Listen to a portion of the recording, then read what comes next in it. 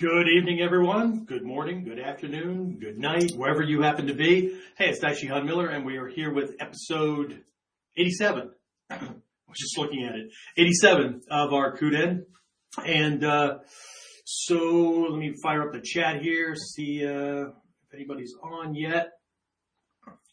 Anyway, so a little bit about today's episode. This is an answer to a topic request that came in. Thanks, Brian, for just wanted me to talk about a little bit about some of the teachers I've had and the experiences. And during this episode, I'm not going to talk too much about what I learned from each teacher, but more of what I got from the teachers that I think I naturally gravitated toward. Okay. So, before we get started, I'll kind of toss something out. It's a thing I picked up from Hatsumi-Sensei. I know it's in a couple of the books, and I know, it came up in a class or three along the way, but, apparently there's a Japanese saying that the relationship of child and parent is one level. The relationship of a married couple is a different level, or it's level 2, right? And a teacher-student relationship is a third level. So we'll talk about that more when I come back. But let's go ahead and fire this up and make it official. So, the big question is this. How are self-defense and success-minded people like us, concerned citizens worried about protecting ourselves, our loved ones, and the things we care about from the monsters we know exist in the world? How do we train in a way that gives us the skills, knowledge, and understanding we need without becoming paranoid fighters or killers ourselves, and yet still allows us to be the hero protector the world needs us to be? That's the question, and this podcast will give you the answers. My name is Jeffrey Miller, and welcome to KUDEN Radio, real training for real people in a real world. So, sorry about that. I don't know what the hell happened. Anyway, I started unplugging things. All right, so you can see me, you can hear me. Oh, freaking fantastic. All right. I hate technology. All right. So what the hell was I saying originally? Oh, I'm just welcoming everybody. So we'll just do it again. Welcome to episode 87. Oh, shit. I need a drink, but it's only Diet Dr. Pepper. All right. There's a delay for the text to go throughout. Okay. I don't know what's going on. Anyway.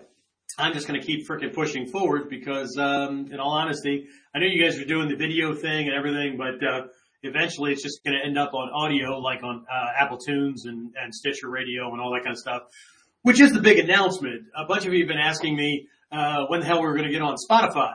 Well, yay, we're finally on freaking Spotify, right? We've been trying to get on Spotify since I started this damn thing, and they've got hoops and loops like you wouldn't believe. So I don't know what changed, but James sent me a message today that was a copy that said,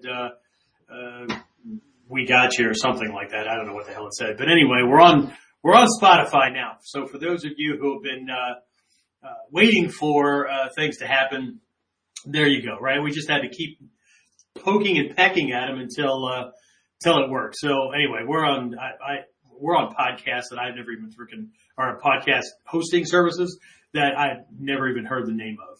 So anyway, like my cup, right? One of my kids got it for me. I don't know if it was, anyway, so I just like it because it keeps things hot and cold for like, I don't know, 8 hours, 12 hours, something like that.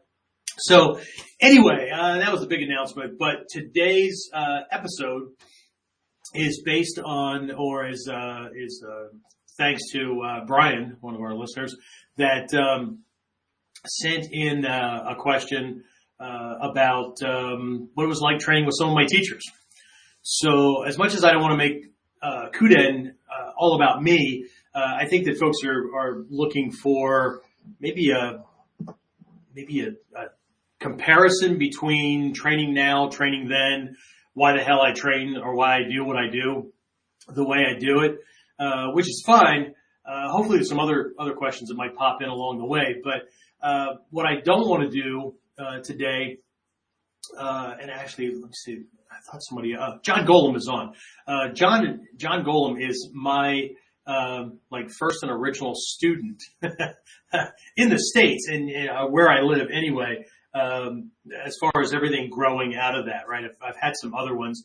One of my guys just came back, that was a friend of John's, he trained in martial arts, but he wasn't training with me, for 30 years. And I just got to thinking about that because one of my guys, is up there in age. He's up there in age. And, so for those of you who know, one of my early students, Richard Snyder, Richard's in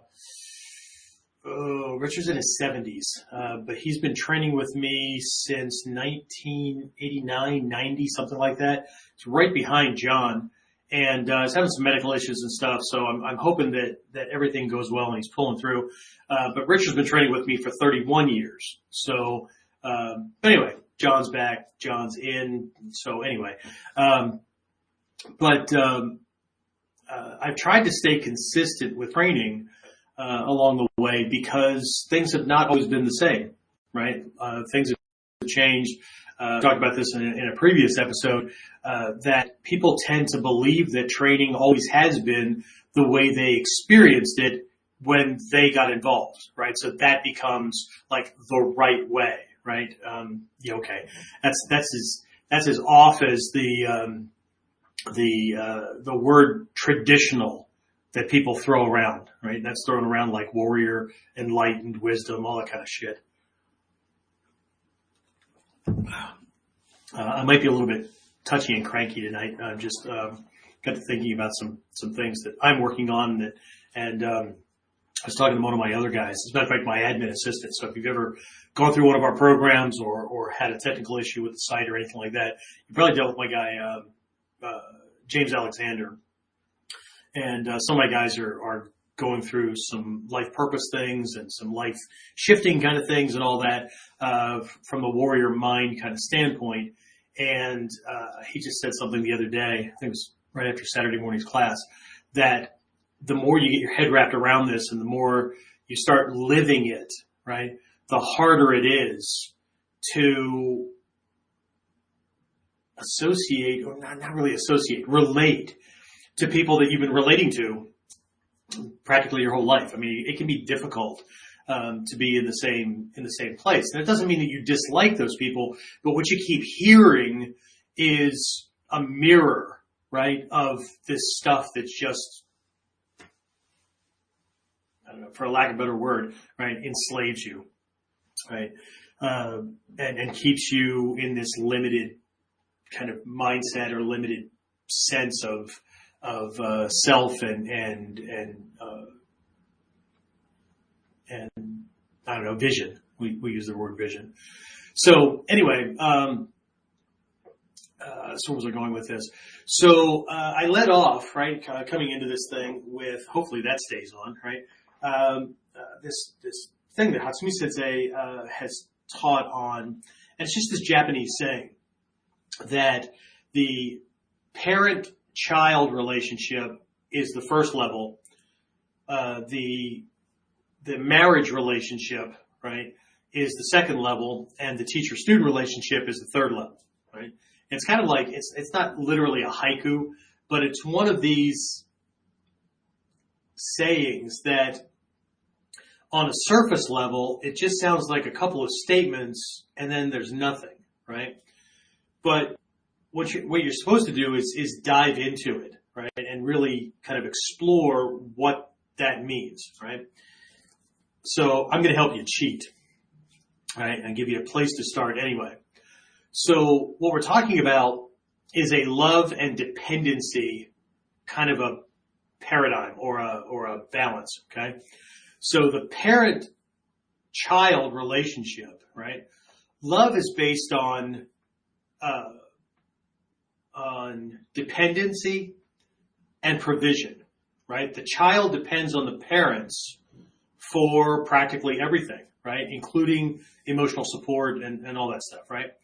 And the parent's love, the child's love is actually, more from an obedience, it's that kind of thing, right? Caring, discipline, right? I'm going to learn what mom and dad are teaching me, right? I'm going to show gratitude and affection because without them, I would fucking starve to death, right? And a child doesn't say that, but a child who might naturally get it, right? Then they actually get it, right? Some of us got it, some of us didn't, right? And so we can talk about that at some other point. But either way, right? And a parent's love is shown through provision and protection and those kind of things, right?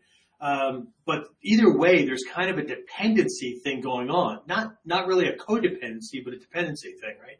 The child depends on the parent, right? The parent is supposed to be strong and independent, right? The parent doesn't need the child's love, right? If they do, it's not that there isn't a bond.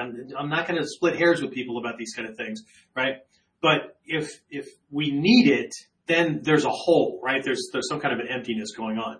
And that's not the point of the lesson. The lesson is there's this dependency and there's this provision from a position of strength, right? So, but it's very difficult to separate that, right? Because, and not just because of the love bond, right? The child can't just go wandering off into the world, right? Be like Mowgli in the Jungle Book kind of story, right? Get raised by wolves and monkeys and, I don't know, jungle animals and all kinds of stuff, right? It's a neat story, right? But 99.9% of the time, little Johnny is going to be food, right? But the parents, right, from a societal kind of, from a societal perspective, right, there would be a lot of guilt and shame and all that for not providing what your children need, for not nurturing, for not raising properly, all those kind of things, right? So there's this kind of a expectation kind of thing going on, right? There's a need from one side, right? But there's almost kind of a stigma kind of thing from the other side, right? So it's a one-sided relationship when it comes to respect and things like that, right? So not that parents don't respect their children. I don't know why I feel the need to justify what I'm saying, because I'm not going to get into a pissing moaning contest with anybody that hasn't like seriously thought about this from any perspective other than the one you got when you were 3 years old, right? And there's like tons of parents and adults running around the world still making decisions about grown-up things like they're 6, right? Or like the 6-year-old who didn't like the punishment or whatever when they were 6, and so they're making parental decisions based on the 6-year-old not liking certain things. I don't want little Johnny to feel like I did. Well, okay, then figure out a way to talk to Johnny's brain at 6 as it's designed and turned on and grown at 6, right, in a way that they're going to get adult concepts that can't be processed because the functions not only are not turned on, but they're not even grown. They're not even there yet, right? So anyway, so we've got this kind of a dynamic, right, going on, right? And then we have kind of the married relationship, right? And in whatever form people do it these days, right? But what you end up with is kind of like a peer thing, right? We both have our strengths and we pull together. It's kind of a teamwork thing, right? And so love is more of an intimacy kind of thing and a trust and those kind of things, right? So, but it's almost like a teamwork, right? We're pulling together to do things in a certain direction, right? Whether it's, like a sport team or whatnot. I'm not a big sport kind of person. I tend to be competitive, right? I don't give a shit what anybody else is doing, and I'm not trying to be better than anybody else. But more often than not, I end up feeling like a stranger in a strange land. So, but anyway, right? So there's this different dynamic, right? And if you're married or you've been in a long-term relationship, whether there was a piece of paper holding you together or not, you kind of get that, right? When we say "I love you," we don't mean the same thing that we do if we're a parent saying "I love you" to our child, or that we meant when we were a child looking at our parents saying "I love you." And if you do mean the same thing, again, there's something off. Okay, it's kind of weird. Right? But anyway, it's different, right? It's a different aspect. But the bond is different. Why we do things is different, right? And the connection and what holds us together and, right? Freaking Jen. Anyway, yes, we are all misfit toys. You're right. Anyway, so, but the teacher-student relationship, right? There is still love going on. There is still discipline going on. There's still obedience in one direction, and there's still provision in the other direction, and all that. But it's different, right? It's very, very different, right? What makes it different, right? In a marriage bond, right? While both people are free to walk away or go their own way, right? The longer folks are together, especially with our social construct, the harder it is to walk away without difficulty, right? Whether it's we're legally married and we need to do a legal divorce, whether there's property to be divided, there's children involved, possessions, that were bought, jointly or whatever, right? It's very different, right?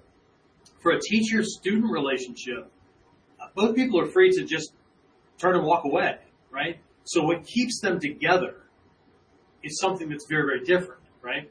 What keeps parent-child together is different than what keeps married people together, anyway. So it's that kind of thing, right? So one of those things that I experienced from my teachers, let me get comfortable here, in a sense, was understanding the difference and what those different things were, right? From my teachers, what I got was what I needed to navigate the world as a warrior, not as somebody who was looking for everybody else to fill in the, kind of spackle the cracks, right? Or fill in the holes or whatever, right? And the other thing that I got, because I was kind of crippled when I came to this, right? For those of you who know my backstory, growing up and all that, what I got were the mentors and the role models that I didn't get the first time around, right? For instance, one of my instructors who was a former Marine, and he, had no qualms about telling me exactly what I needed to hear, right? And it didn't matter if it stung. As a matter of fact, sometimes I think it was designed to sting, right? But one of the things that he told me, because every time he and I would get together, right, my Army would kind of mesh with his Marine, right? Although he wasn't, John, Buddhism, that's right. So it wasn't like, he wouldn't drop an F-bomb here or whatever, right? But what ended up happening was I unconsciously connected with the military thing, and then whenever he and I were together, my language got very, very loose, right? And even around my wife. And at one point, kind of pulled me off to the side, and he told me this little story, right? That apparently his father-in-law told him or taught him. And that was, if you swear, you might offend somebody. But if you don't swear, you won't offend anybody. Now that was also balanced out later on with use of right speech, right? That in most instances, not swearing presents you at a certain level, right? And good use of language and those kind of things, right? Position you at a different level than somebody who just says whatever they want, right? And I get it, right? People should just accept me for who I am. If they don't like me, screw them, whatever, right? But at the same time, there might be things that we need to accomplish. And if we've been seen a certain light, no matter how good we're trying to present ourselves to get that thing, the perceptions have already been developed, right? So, but that being said, right, in most cases, I want to do that way. I want to do that. I want to carry myself a certain way. I might not want to drop an F-bomb or whatever. And I do occasionally, on the podcast. I do occasionally in, like my Shinobi Kai classes or certain level classes, to make sure that I'm waking somebody up. So it's not used indiscriminately, right? It's used a certain way. And I typically carry myself that way, but there's also this understanding that in certain places in the world, if I were to use nice, polite language, I may as well have the word victim or target or whatever just tattooed across my forehead, right? Because in those areas, in those neighborhoods, in those environments, that is a sign of weakness, right? So if I don't pepper my language with certain words, I'm not going to come across as somebody who maybe shouldn't be seen as a target, right? So what I got, and again, there was always balance, and there was different lessons at different times, but what I got was how to stand up and be an independent person that can, when necessary or when appropriate, engage in codependent or dependent relationships so long as those things are needed. Okay? I was taught very early on, both through word and through actual experience and exercise, reflection, meditation, all those kind of things, to learn to be very, very clear about what was a codependent relationship and how they can be toxic, but also how they can be useful, right? Marriage being one of those things, right? It's a codependent relationship, right? But is it a codependent relationship where it's toxic, both people want to be gone, want it to be over with, both people want to leave, but they're both faced with the problem that if they walk away, they're okay with walking away and the other person falling flat on their face. But they either realize consciously, subconsciously, or unconsciously that if they walk away, they'll fall on their face as well because they can't do it alone either, right? They've set themselves up so that they're kind of stuck with one of these things, right? I can't let go so that they'll fall without me falling too, okay? That's a toxic one. So resentment builds and all that, right? But this is okay if we're both working on the same thing, right? I depend on them to do their thing. They depend on me to do my thing. But we're not stuck here, right? I'll show you that in a minute, right? We can use dependent relationships. Again, if we're parents and we have children, or again, we're married or we're in a business relationship or whatever, right? We might be in a situation where one person is ill or injured, right? Or laid off or whatever, right? COVID showed us all those kind of things, right? And so we've got one person that ends up in this particular situation where they're stronger or they have a skill set or whatever it is, right? That allows them to be the strong one, right? And the other one can kind of depend on them, for a while, right? To help with things, right? So, again, with an illness, right? This one's just weak and laid out and whatnot, right? So the other one's kind of pulling the weight, right? They're watching the kids or they're cooking the meals or, whatever, right? And then, as the health comes back, right? You get this kind of thing, right? And they might shift in and out of this kind of thing, right? Where they're working on things. Or in certain parts of our lives, we're this way. Other parts were this way. Other parts were this way, right? Where this person has the skill set and the strength or whatever it is, right? And this person needs a little bit of a rest or help or, this person's leading, right? My wife and I have this kind of a relationship, right? We're both very, very strong people. And then when we move into things that need to be done, the things that we know that's her forte, that's her strength, right? I look at her and go, what do you need? Okay. Just point, tell me what you need. Okay. In other situations, she'll go, okay, what do you need? Okay. because it plays into my skill set, right? So again, we move in and out of these kind of things, right? So you've got independent, codependent, dependent kind of things, right? But you get these, a parental kind of thing, right? You get the one person who's dependent, right? Damn little mooches and or whatever, right? You got a pet, whatever it is, right? And so you get the strength and that kind of thing, right? So it's highly unlikely that this little guy is going to be able to give me what I need from an adult perspective, right? I certainly don't need to be reminded that, oh, you're the grown up and you've got a job and you can do all these things. I don't need that kind of reminding, right? But there's this, there's this thing going on, right? So, and it's not likely to change, but a relationship, like an adult relationship, whether it's a business relationship or a marriage or girlfriend, boyfriend, whatever, right?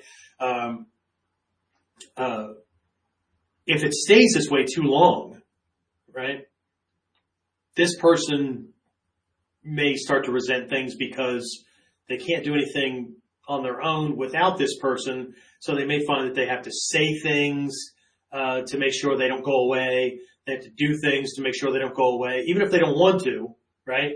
But they don't want to change their position either, right?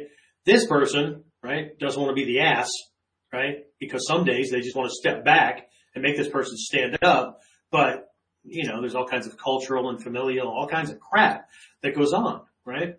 So, these are some of the things that I learned, right?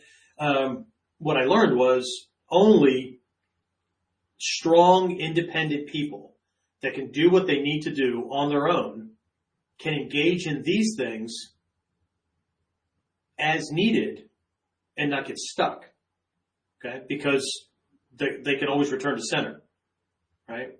It's the ones who go after relationships because they need something from somebody else or want something because they're not willing to do it. So, see, a lot of life lessons, right? I think we talked about this in a previous episode. We all call Hatsumi-Sensei sensei, right? We all use this word, sensei, right? Sensei means teacher, right? And I know, I even had somebody that knows Japanese and was well versed into this, but still stuck in this is what we do, right? This is what we call it. But the word sensei is not restricted to the martial arts, okay? So for those people who keep translating sensei as a martial arts teacher, that's incorrect, okay? It's only half right? A sensei just means teacher. Sensei literally means one who's gone before me, right? Which means they've learned something or whatever that I'm getting from them. So they've gone down this road that I'm trying to go down before me, right? So they already have the knowledge that I want, right? But a school teacher is a sensei, right? Any teacher, the word teacher, right? But it's also an honorific, right? So, but it's implied, and I got this from a Japanese tutor that I was working with at one point, because she helped me go deeper into understanding how Japanese people think about these things. So we weren't just translating Japanese to English word for word, right? We understood the nuance. Okay, things like Japanese people never go home. Okay, yes, I know they have a home, and yes, they go there from our perspective, but linguistically, Japanese people never go home. Okay, and very often they don't go to the office either. Okay, they return home or they return to the office because the mindset is this is home base. Okay, the office is a secondary home base. Okay, so you go to places you intend to return back from. Right? So it's a different mindset. Right? It's a different way of looking at the world. So she was trying to help me understand how they would communicate. Now they would understand as a Westerner if I use the word ikimasu or shimasu to go. No, ikimasu to go. Right? So if I were to say I'm going home, they would get that. They would understand it, but that's not the way they think. Right? Same thing with the sensei idea. Okay? So a sensei is typically someone who teaches a subject or a topic. So martial arts instructors can be sensei, right? Because they're teaching this body of knowledge, right? But we were talking about my relationship with my teachers, my relationship with Hatsumi-Sensei, and the kind of things I learned from him and things like that. And she said, see, the word you really want to use is shiso. Okay? For those of you writing this out, S-H-I-S-O, put a long mark across it, or if you're using the Hepburn system, S-H-I-S-O-U, the U at the end makes the vowel before it longer, right? So shiso, right? And a shiso is a teacher of life, right? So it's more of a mentor or a guide and someone teaching you lessons beyond the topic being studied, right? Things that affect you and allow you to use what you're learning outside of just a limited context, right? It's Julie F. here. I understand what you're saying, and a good marriage is best between complementary partners. Both are adults. Yeah, absolutely, right? So, not that there isn't friction, right? Because you're both individuals. It's kind of like, one of my teachers, as a matter of fact, constantly reminded me of the symbol, right?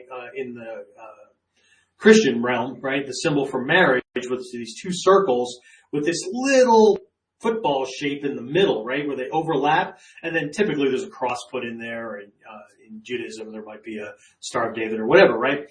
But it's these two circles, right? And my mentor pointed out that little football shape in there, right, is the marriage. Okay? But there's way more out here outside of that, right? Marriage isn't this, right? It's this. Okay? Because both people need to hold on to themselves, right? What makes them them, what they're bringing to this union. Now, this little bit does a lot, right? But often people get involved in things like this, and then one person's expected to either give up everything and merge, or if the expectation is, and I actually had a previous significant other say this, I didn't get married to be doing things separately. And she really did expect that whatever she wanted to do, we were going to do. The word we was a substitution very often for I or me or whatever, right? So, but anyway, it's that kind of thing, right? So, but there's this idea of the shiso, right? Teacher of life. And that experience, that's a huge experience that I got from all of my teachers, right? They weren't just teaching me how to block, punch, kick, right? We've long since established that my perspective on ninjutsu, historically, and I'm going to use the word correctly or I'm going to use the word correctly, right? Translated, because way too many people have just, they talk about being pissed off because everybody else is watering down the art, except all they do is taijutsu, which is only one aspect of ninjutsu, but then they're calling this ninjutsu. I guess it is,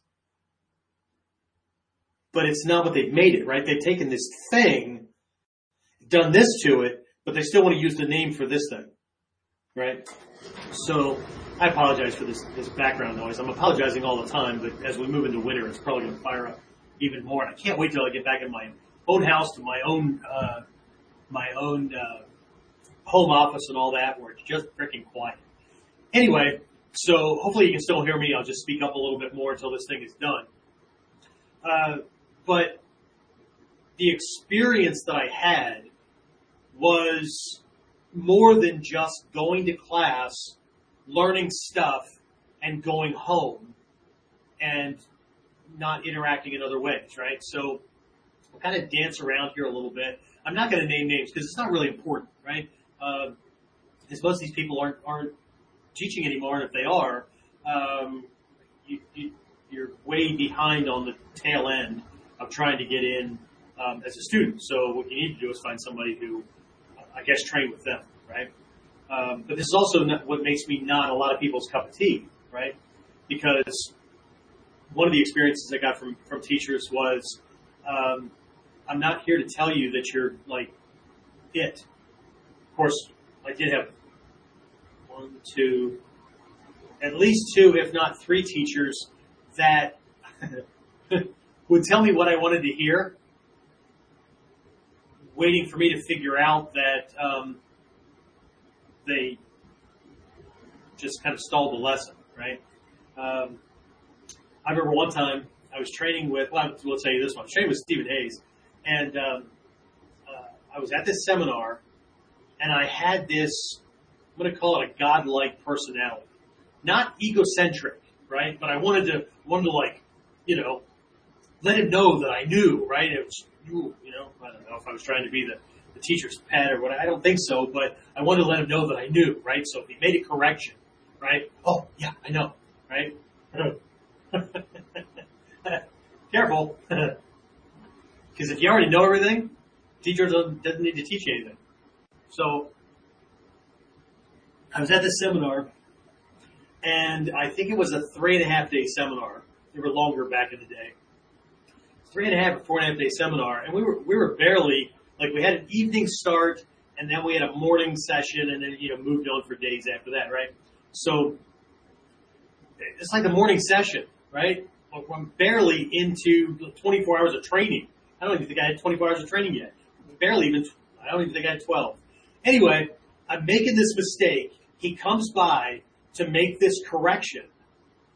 And I looked at him and said, yeah, I know. And he goes, oh. And he passed me on the shoulder and he said, okay. And he walked away. And he didn't correct anything else for me for the rest of the seminar. If you know, then you don't need a teacher for anything. It's kind of like the guy a couple of days ago, or maybe a week or two ago, that I posted something about students that are trying to master this stuff, don't do this dumb stuff, right? And what he posted as a comment was, those of us who have already mastered this already know that and already do this. I didn't respond to it. Fantastic. Okay? I think it's pretty fucking, excuse my language, I think it's pretty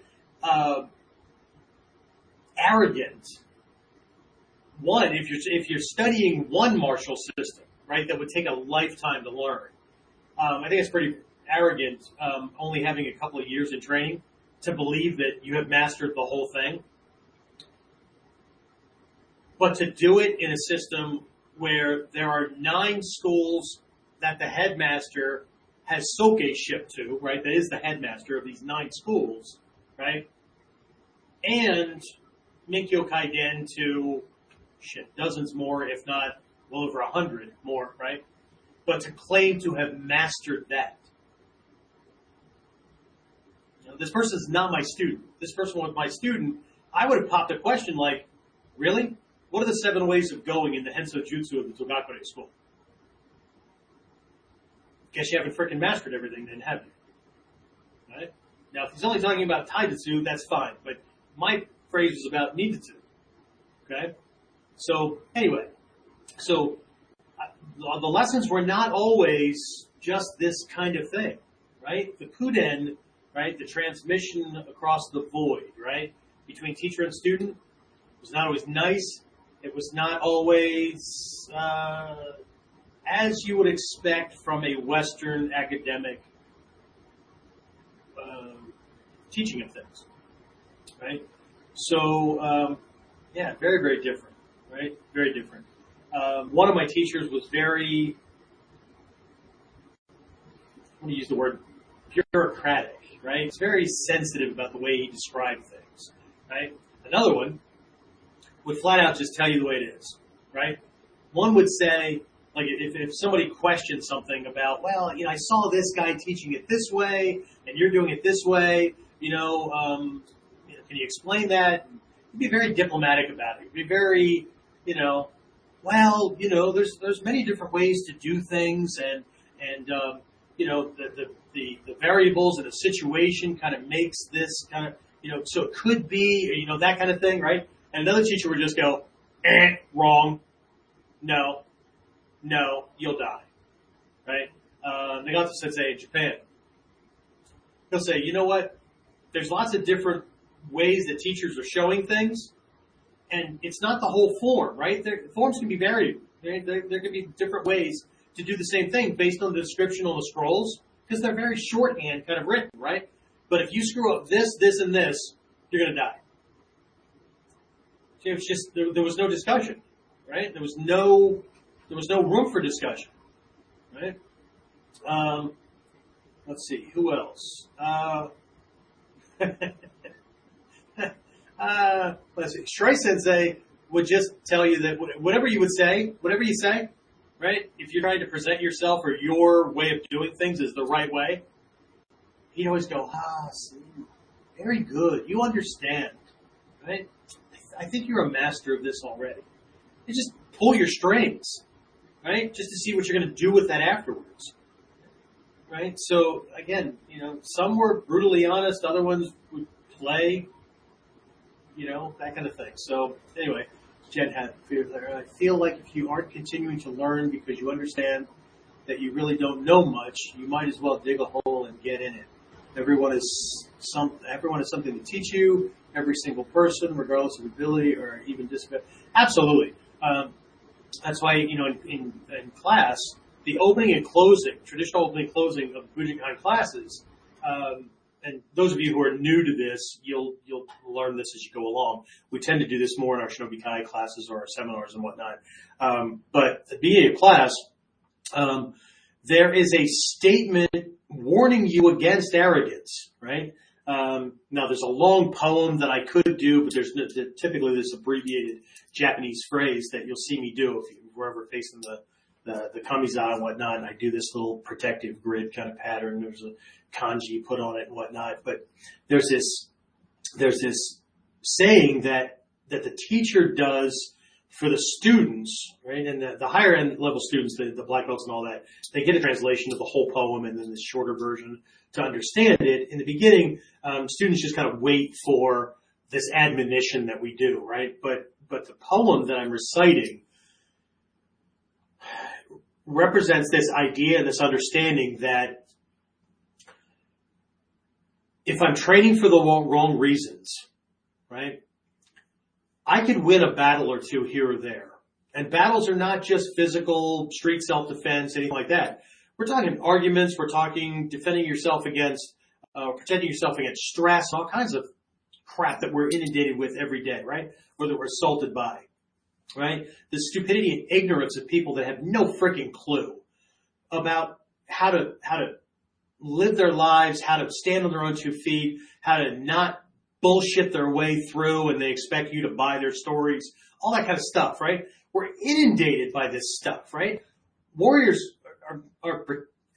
we're skilled in protecting ourselves against more than just the guy who's coming at us with a knife or a gun or a fist or a foot or whatever, right? The assaults occur on a regular basis when you're in among people that they want to live the dream. And I don't mean live the dream like being uber successful and having all that control of your life and all that kind of stuff. I mean, right, this fantasy thing, they don't want to do the work. They want to tell a story and then they get upset if somebody sees through the story because then the other person's an asshole and, whatever, right?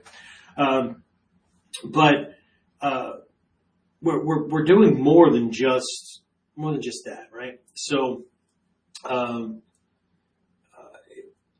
anyway, there's this opening, right? That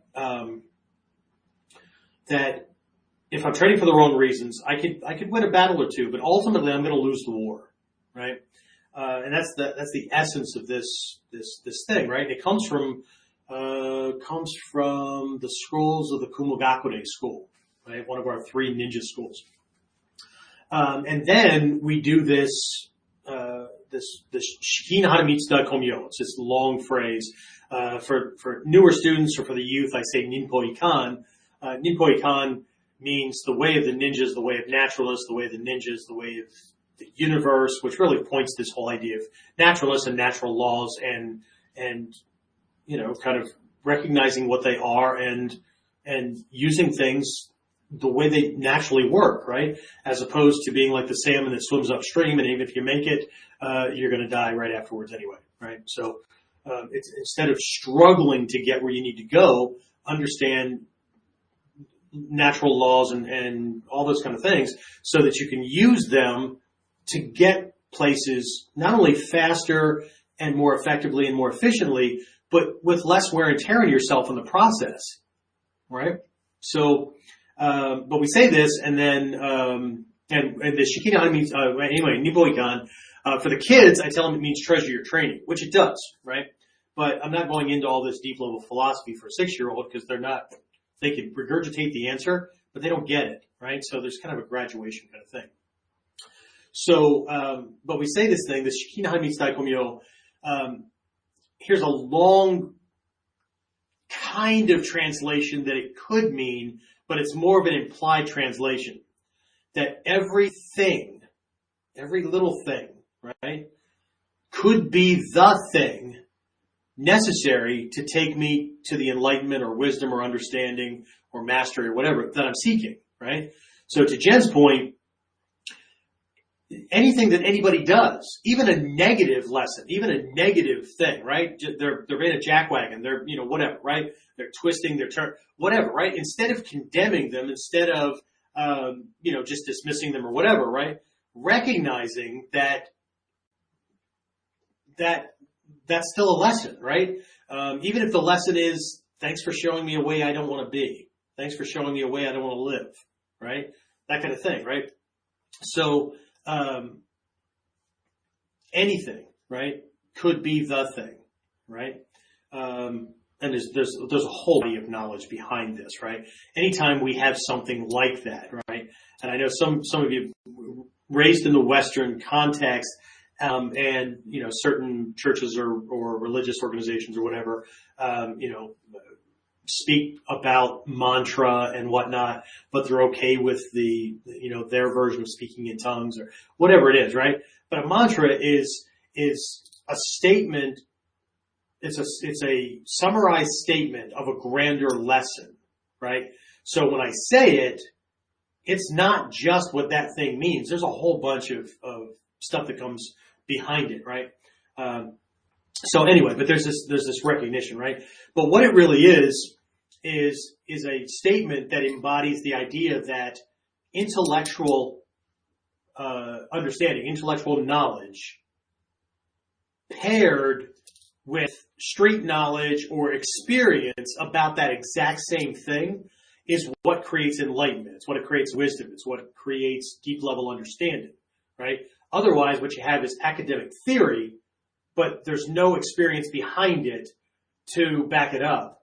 Or you have street smarts, right? I kind of figured it out for myself. I don't know how it works, but I can do it, right? You have martial artists on both sides, right? Martial arts instructors on both sides. You have mentors, you've got the guy on the street that, maybe not on the street, but he's a mechanic, right? He's just naturally inclined toward mechanical things, right? Doesn't understand the science behind it, just knows how it kind of goes together and he can figure things out and, make the puzzle work and all that. But he doesn't get the science behind it, right? But then you got this engineering professor, right? That can tell you how everything works, right? Loads and torque and all these kind of things, right? But has never tinkered with an engine or never applied that stuff. Okay. VOTEC teachers tend to be the better ones because they both are going on at the same time. Not always, but, so like when it comes to the realm of martial arts, especially when we're talking about self-protection, you have the teacher that, let's use the same hands. You have the teacher that knows the kata, knows the skills, all that kind of stuff, and can teach them. Great, okay? And you have the teacher that's been in some scrapes and scraps on the ground, on the street, and then they take in some students and they teach them what they know, and this is the way I do it, and watch for this, and all that kind of stuff, right? But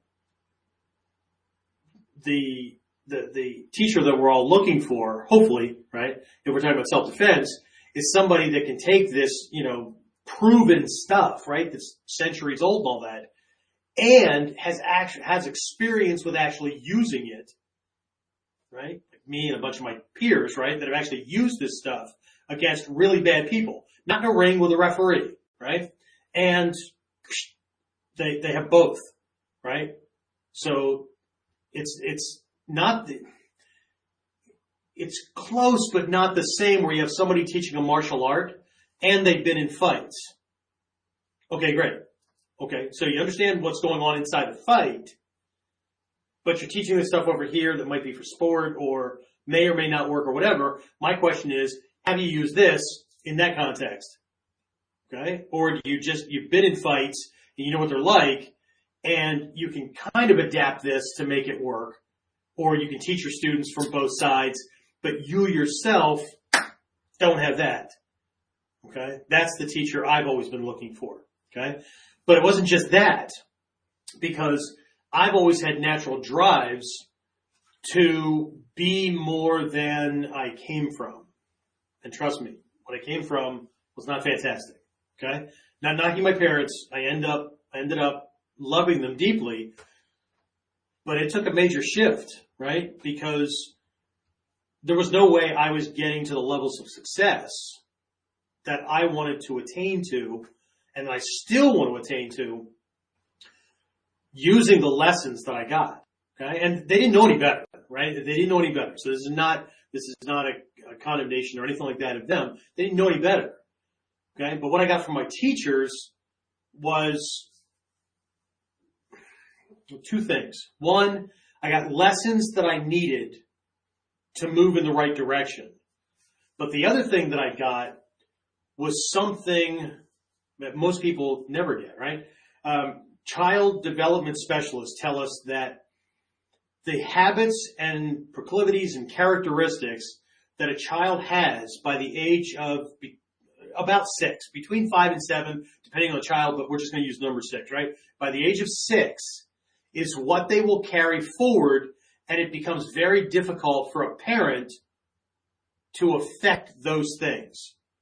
So lazy at 6 is lazier at 15, at 25, at 35, that kind of thing, right? So the farther we get away from 6, unless the child, becoming an adult, right, takes control of the process and develops those skills of themselves, it becomes harder and harder for a parent to do it. Okay? So what they typically say is the traits that they have at 6 is probably what they're going to be carrying forward, unless they change it for themselves, which is what we kind of help with in martial arts, or sometimes kids get it, in sports and all that because a coach comes along and enforces discipline or whatever, and then those habit patterns kind of creep in and those kind of things, right? So what I have found, and it's not just in this martial arts realm, right? It's in the realm of success and wealth building and all kinds of things, right? Leadership, I learned that in the military and all that, is the reality that we cannot get to a place that requires skill sets that we don't have, trying to use the skill sets we do have harder and faster and more and whatnot. You can't cheat the system. If it requires certain skill sets or personal characteristics or success traits or whatever, or life traits or whatever you want to call them, to get here, and I don't have them here, no amount of intention, wanting, or whatever is going to get me here. One thing that can get me there and will help speed up the development of those traits, right, is to find mentors already doing that and go hang out in that group. That is one of the biggest experiences that I had, because I did not come out of childhood with those traits. I came out of childhood with a burning desire to be and to do stuff. Okay? But what I had was a bunch of baggage that involved statements like, well, you can't have your cake and eat it too. One day you'll realize that you're going to have to just drop your dreams, dude, because life is a bitch. Right? All those kind of things, right? Life's a bitch and then you marry one. All those kind of things, right? That are just, wow. Just speaks of somebody who why didn't you just put a gun to your head and just blow your brains out? Okay? Seriously, you're just going to stay alive because, what, you're afraid of death. But you just killed yourself anyway. spiritually, emotionally, whatever, whatever. Okay. This will rattle some people, right? What I learned from my peer group is that, the lesson from mommy and daddy or whoever that was trying to nurture self-esteem, right? That you can be and do anything was BS. Cause you can't. Okay? You can be and do anything that you're passionate about and you will not surrender your dream for, and you will figure out how to accomplish it. Those things you can do. But just to go through life with whatever I want to do, I can do it. Whatever I want to be, I can be it. That's bullshit. Okay? And the other one is we're all equal. No. You're all born with the same, well, that's not true either. Born with the same potential, right? But we all know that some people are born with less aptitude than others, right? That doesn't mean they can't be successful. They're just not going to be successful in certain realms, right? So find the realm that matches your aptitude and your passion and friggin' go to town, right? One of the things that we do in the martial arts school is we all wear the same uniform, right? It neutralizes all those differences because we're on an equal playing field, but it's still about, for those of you in a different country, the thing that we have in our Constitution it is the Constitution. There's people that argue Constitution over Bill of Rights. The Bill of Rights are the amendments to the Constitution, which makes them add-ons to the Constitution. Okay? Back to school. Anyway, the pursuit of happiness is what we're guaranteed. The right to the pursuit of happiness, not to the right of happiness. Okay? When we learn that and you get your head freaking wrapped around that, then it's the pursuit. It's all up to you. Those kind of things, right? This is what my teachers fed back to me, right? You don't practice, you get what you get, right? I'm not giving you a rank for it. Okay? I don't give a shit what they do in school. I don't care if they make up an award so that everybody gets an award, so that everybody can feel special. Actually, it's not so everybody can feel special. It's so that nobody feels left out. Then what's going to motivate anybody to do better? What they found is the self-esteem, and I don't know if you've been following this or not, they have recently found that the self-esteem movement was the worst possible thing that could ever have happened. Because it produced a whole bunch of lazy people who expect that they're just going to be given something for nothing. The other thing it did was it took rock stars that were doing straight A's and going above and beyond and all that, and it caused them to go, screw it. What's the point? Why should I bust my nuts to do the best I can to be this, to get here when they're just going to be given it? It's just going to be handed to them. Okay? So, and the reality, and I remember one time, one of my teachers, we were talking about this thing in class, and it was really just grating against me because it flew in the face of all this, like we're all equal and whatever, because of all this dumbed down kind of crap that was going on, right? We're not all equal, right? There's people in this class that are lawyers or doctors, or they've got a master's degree, and other ones have a certification in, maintenance of certain kind of things, or, some are plumbers or whatever. We're not doing a hierarchical kind of thing. It's not about one person being better than the other. It's about what we're good at is different in different areas, right? And,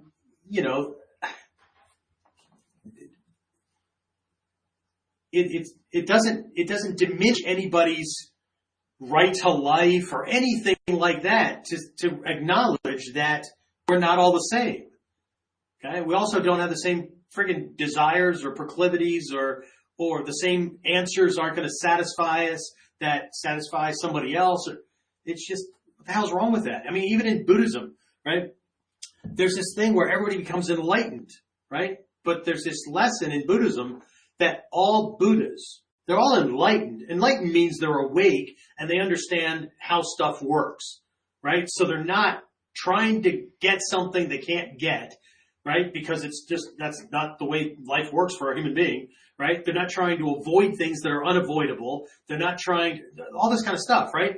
So they're all enlightened and they all get it. But in the teachings, it says they all have their own flavor. And what that means is they have their own personality, right? They have their own unique sense of self, right? So anyway, right? My teachers helped me bust through a lot of this bullshit, right? That we've been hand fed so that we can have high self-esteem, right? You know what develops high self-esteem? Accomplishing things, right? Moving into areas that you didn't think you could go, right? Doing things that you didn't think you were capable of, right? And examining your life, and instead of looking at it like, well, I never built a Taj Mahal, so I'm not successful. Really? Okay. Let me look back over some of the stuff you've done and go, holy shit, you survived that? Really? You should be pretty freaking proud of yourself, right? It's recognizing self-value, right? But if we're just laying around like a freaking lump of jello on the couch, not bringing value, I could see where somebody doesn't have any sense of self-value, right? That's what self-esteem, holding one in its value, right? I got to stop reaching for a drink and then not taking it. Anyway, what else did I get from some folks?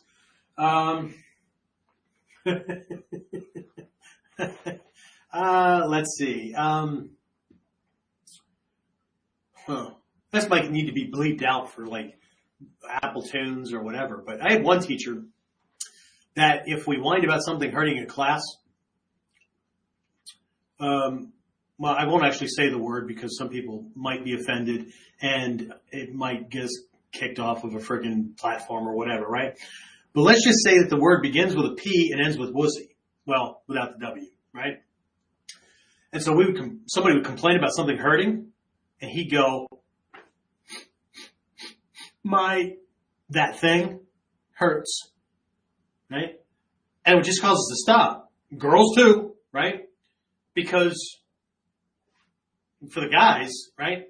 What do you say? Yes, it does. No, it doesn't. Either admitting to having, right? So I know in today's world, we're all supposed to be the same. And yet people are less happy now than they were before all of the kind of shit going on, right? Anyway, but the whole idea was to get you to the idea that you're in a combat situation here. If somebody lands a part of their body on your body in a way that's less than a caressing touch, yes, it's going to frickin' hurt. Okay? But if you're going to let that shut you down and not keep going, why bother learning any of this at all? Just frickin' roll over and let the attacker have whatever they want and hope to hell that they don't kill you. Okay? The reality is, nothing hurts worse than pain. But until you explore what that pain is and what it does to the system and what you're able to still do and all that, what you're going to do is, well, what Grandpa used to say, make a mountain out of a molehill. Right? Because if you add to it with this, or the fear leading is already going to make it worse, then you're going to hurt yourself more than anybody else could ever hurt you. Right? So, but that goes the same for, the other thing the martial arts and teachers having me go through that process taught me was struggles and challenges in life. If it's not going to break me, maim me, or kill me physically, I got this shit. I will figure this out. Don't still be standing there, right, threatening a physical what if I don't comply with you, right? Because I'm okay with that too, right? John had to go. John had to bow out earlier. Anyway, but my old guy, my old crew, right?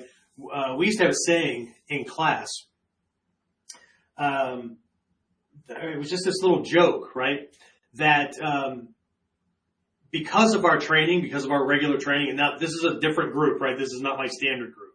Okay, so don't like be peeing yourself already, right? In my Shinobi Kai group, the saying was based on the way we train, right, and based on the way we do things, right?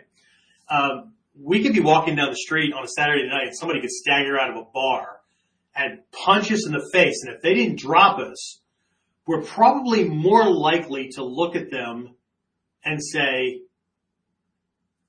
"Is that it? That's all you got?" Than to get like all wigged out and freaking out and all that kind of stuff, right? What the guys in class used to say is, "Really? Seriously? My friends hit me harder than that on Tuesdays and Friday nights. That's it? That's all you got?"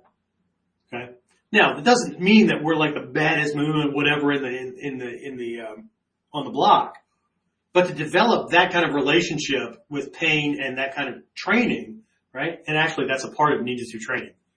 Okay? The three aspects of ninja: Mi wo shinobu, Kokoro wo shinobu, Shiki wo shinobu. Mi wo shinobu is the body capable of enduring, right? The essence, the kotsu of the Mi wo shinobu is the training should be more challenging and difficult and painful than anything you will ever encounter in life. And if you can survive the training, everything else is a cakewalk.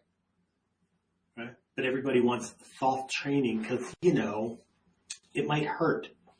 Well, might. Okay? But if you've never experienced it and the guy lands one, because anybody that's training and thinking that training is going to make you invincible and that they can never touch you, quit now. Just quit or go find somebody else because that's no. No. It's not going to make you invincible, right? It's designed to help you last longer, to survive, right? With the least amount of wear and tear. But that doesn't mean you're not going to get punched. You're not going to get stabbed. You're not going to get shot. That was another lesson from one of my teachers, right? Your job is to not get punched, kicked, grabbed, stabbed, whatever, right? Which is what most people think that they're doing, right? They're going to be the invincible, whatever, right? That's not your job, right? Just like Patton told his soldiers, your job is not to die for your country. I don't care what anybody else told you. Your job is not to die for your country. Your job is to make the other poor son of a bitch die for his. Okay? In a self-defense situation, the training is not designed to make you invincible. Right? It's not designed so that you never get punched, grabbed, kicked, whatever, right? It's designed so that unless the TV's getting turned off, you can keep going. Right? It's to minimize the amount of wear and tear or damage you're going to take. Right? Yeah, but what if he just shoots me from across the street? And you fucking die. It's just the reality of life. You can't survive everything. Right? People are looking for invincible, and I get it. Right? People want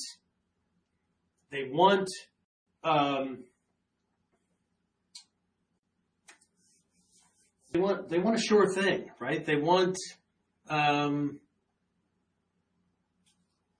a guarantee, right?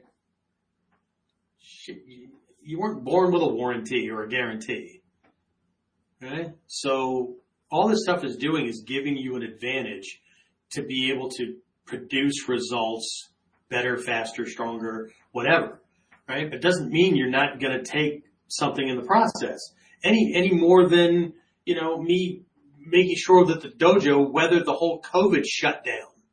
Right? I still had $2,000 a month to pay for rent and hundreds of dollars for electricity and insurance and all that kind of stuff to pay to get this dojo through that when 75% of my students jumped ship and decided, screw it.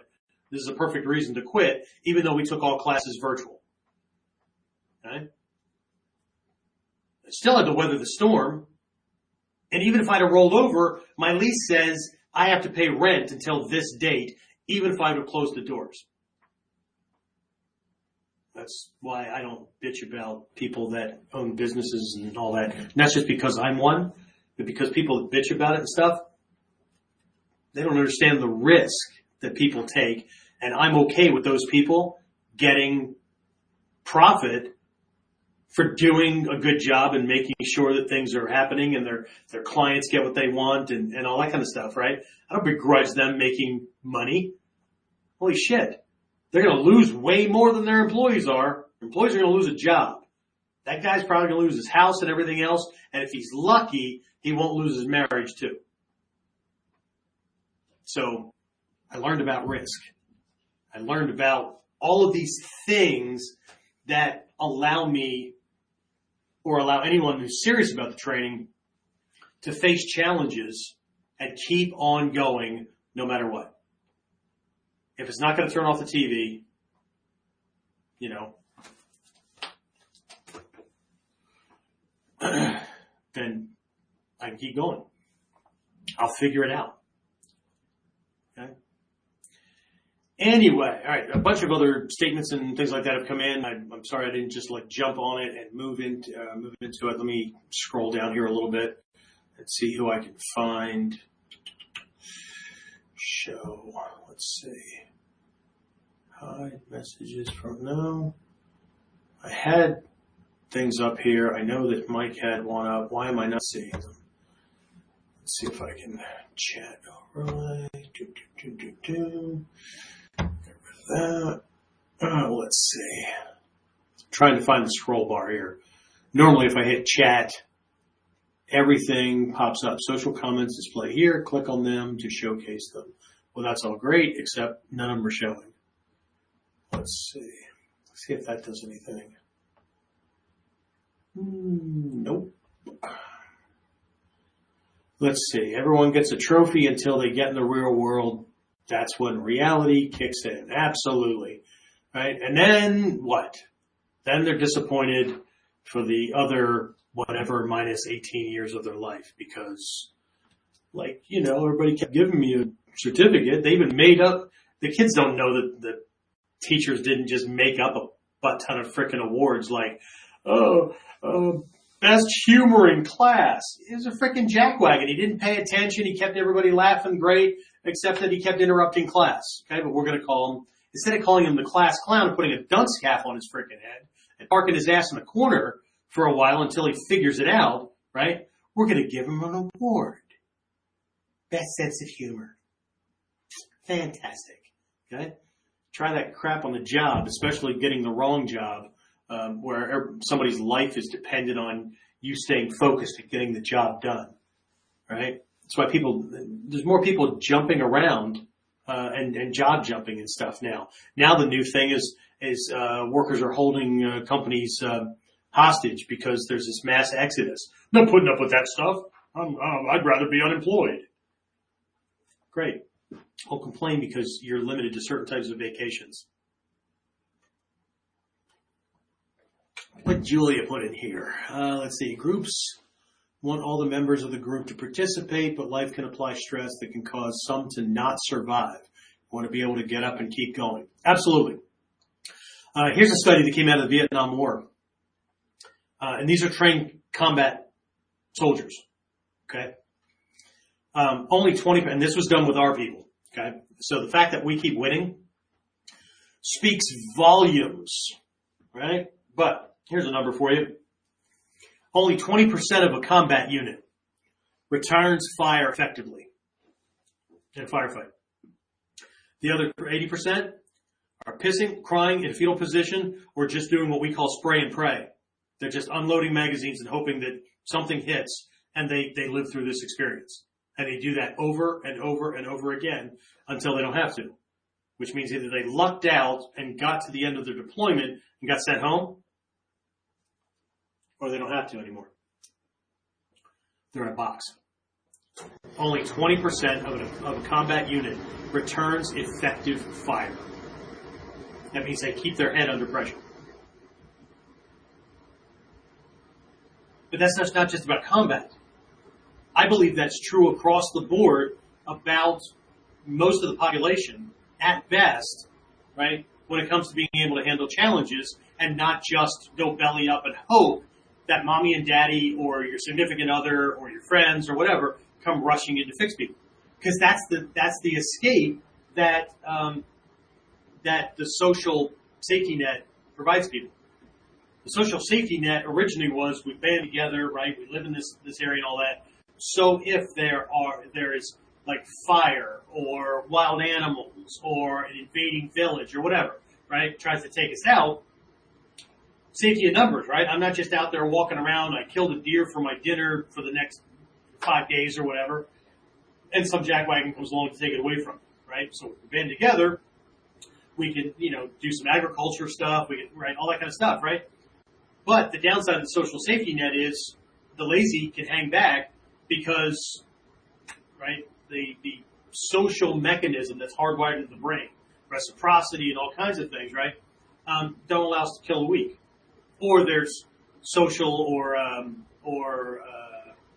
spiritual or philosophical kind of rules put in place that, you care for the poor, you care for the whatever, right? And I'm not saying don't care for the poor, right? Because some people do end up like just crashing and burning. And other people, right, like the fact that there's a Robin Hood that will take out of the pockets of those who have to give it to them. And they got to be careful because if they end up gaining something, Robin Hood's going to take it out of their pocket and give it to somebody else. So a lot of people figure out how the system works so that they can be the recipient and not the payer. But from a success perspective, I would rather, when it comes to taxes, I'd rather be the the payer than the payee. I know how high taxes can get. I pay them all the time. I'd rather be the payer than the payee. Because I don't want to have to jump through hoops and loops just to get some more, sir. But guess who complains more? For as much as people who pay taxes complain, guess who complains more when they don't get their stuff? Or when they're not getting enough? Or they want more, right? I should be able to take that vacation or have that car that I want really? Earn it. Takuma-Sensei, Hatsumi-Sensei's teacher, once said, well, I'm sure he said it more than once, I just wasn't around at that point because he died in 1972. And at that point, I was 9, right? Hatsumi-Sensei conveyed that he said, only those who have something to lose can truly understand what it means to be a warrior. People who have nothing to lose, they can be fighters. They can yell and scream and stamp and throw fits and all that kind of stuff. But they'll never understand what it means to be a warrior. Because they don't understand what it means to have something of value worth protecting. These are the things I learned from my teachers. The experience was not only educational, it was transformational. That's what this does. If we want to have the skills that allow us to do, well, here's an analogy, right? How many people actually want to buy a drill, to have a drill, to own a drill? What do people want who buy a drill? Anybody?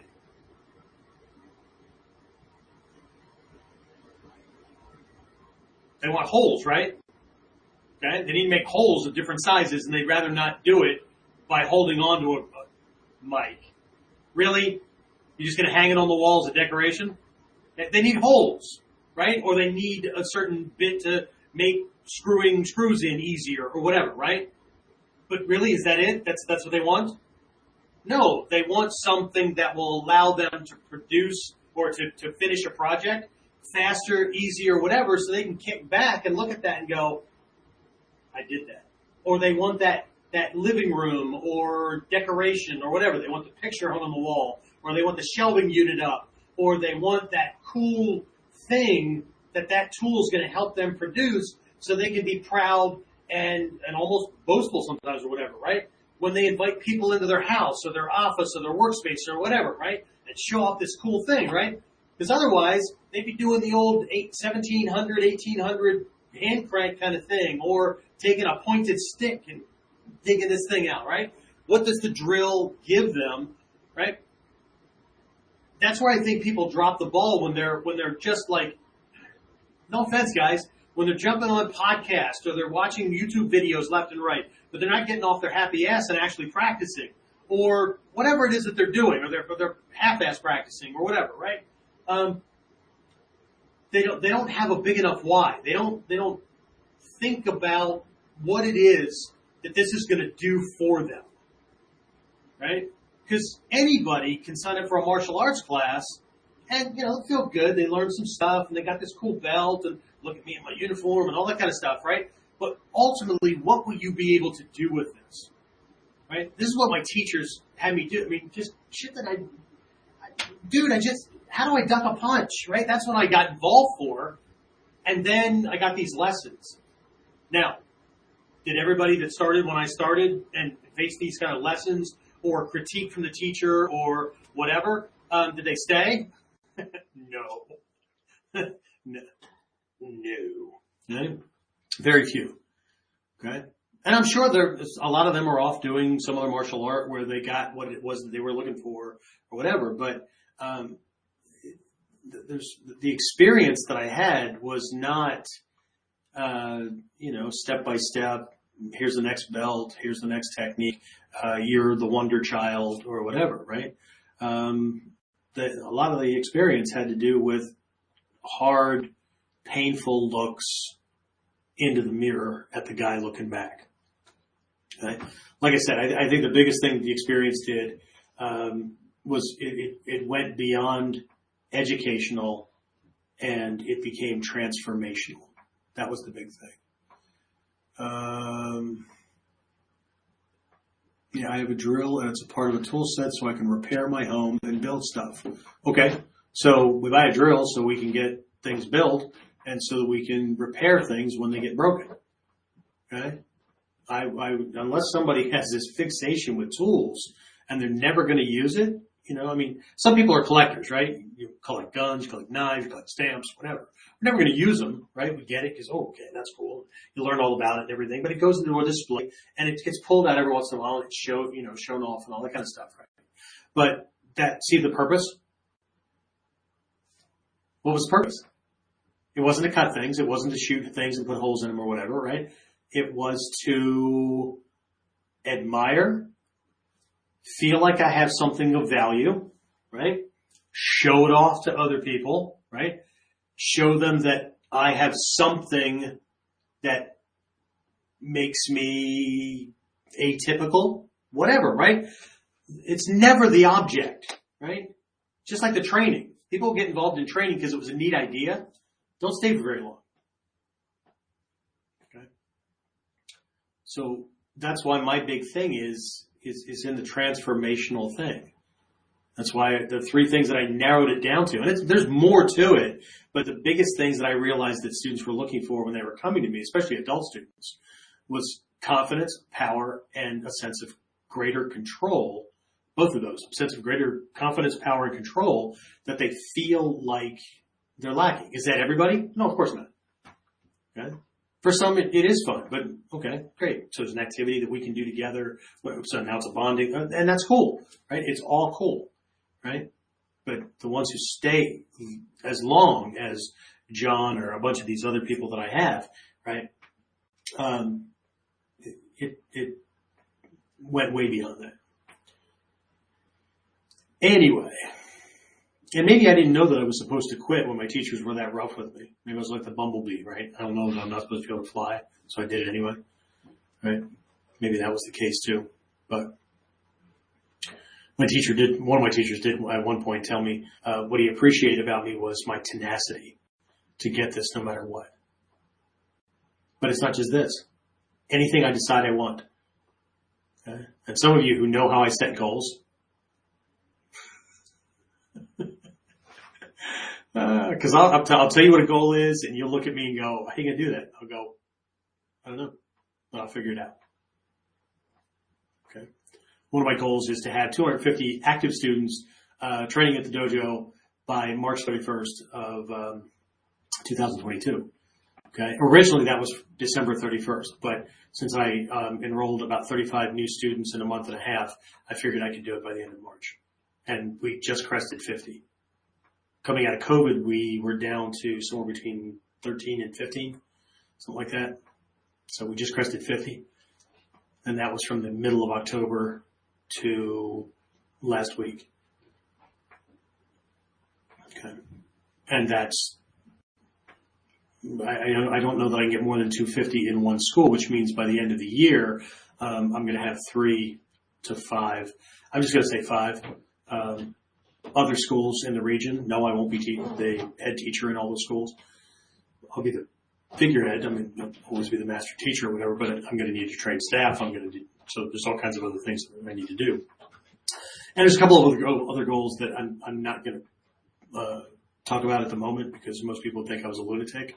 Trust me, when I set the goals, I think I'm a lunatic, but I'm still going to do it. Right? And even if I fail and only make 60 to 80% of my goal, I'm going to be way freaking farther ahead than setting a reasonable goal.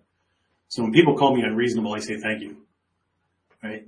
But I'm not unreasonable, like not fair, not giving people a fair shake. I always have to have the biggest, but not that kind of unreasonable.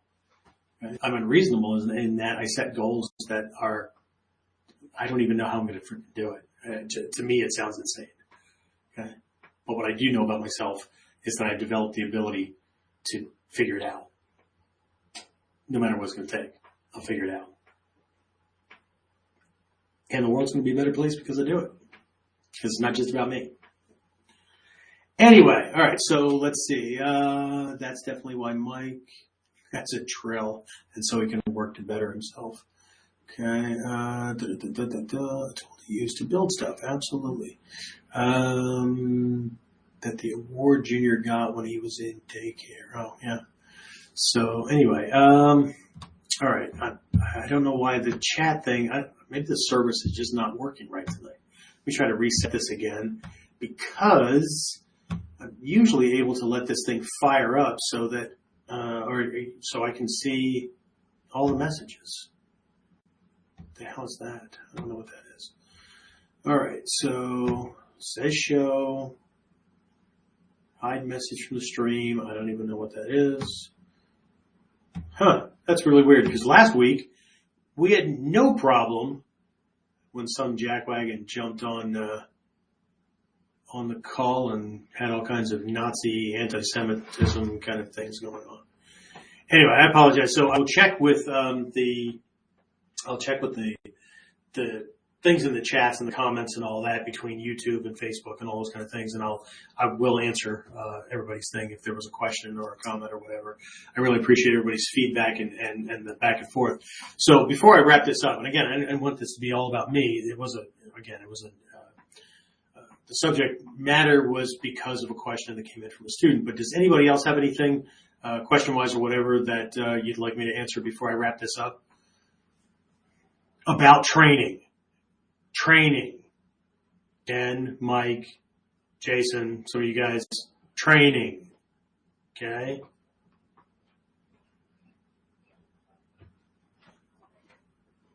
The chat shows all my comments, but no one else. That's really weird tonight. Again, we had the sound issue, and then we have this. So, I don't know what the hell's going on. Anyway, So if there's anything that there was a question that you wanted me to answer, if you send it to Warrior C, WARRIOR, the letter C, at warrior-concepts with an S, warrior-concepts-online.com, just email it over there. My admin assistant, James Alexander, will make sure that I get it and see it. And if he doesn't answer it, I will. So if it was a question or a topic or something like that you want me to cover, that's the place to do it. Send it to warriorc at warrior-concepts-online.com, and we'll see if we can get it on an upcoming message or an upcoming episode.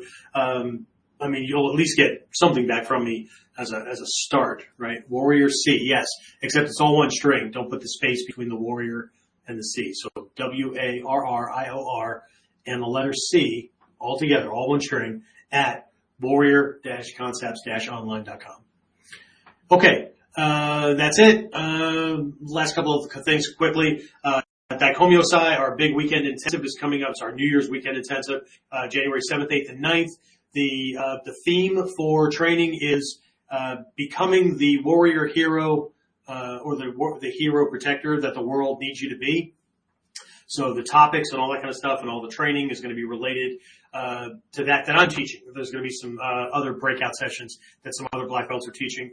But the things I'm covering are things like rescuing a friend, bodyguard type work, that kind of thing, internal and external strength, all kinds of things like that. So it'd be really, really cool if you want to get signed up for that. I think the discount is still running here for just a couple more days.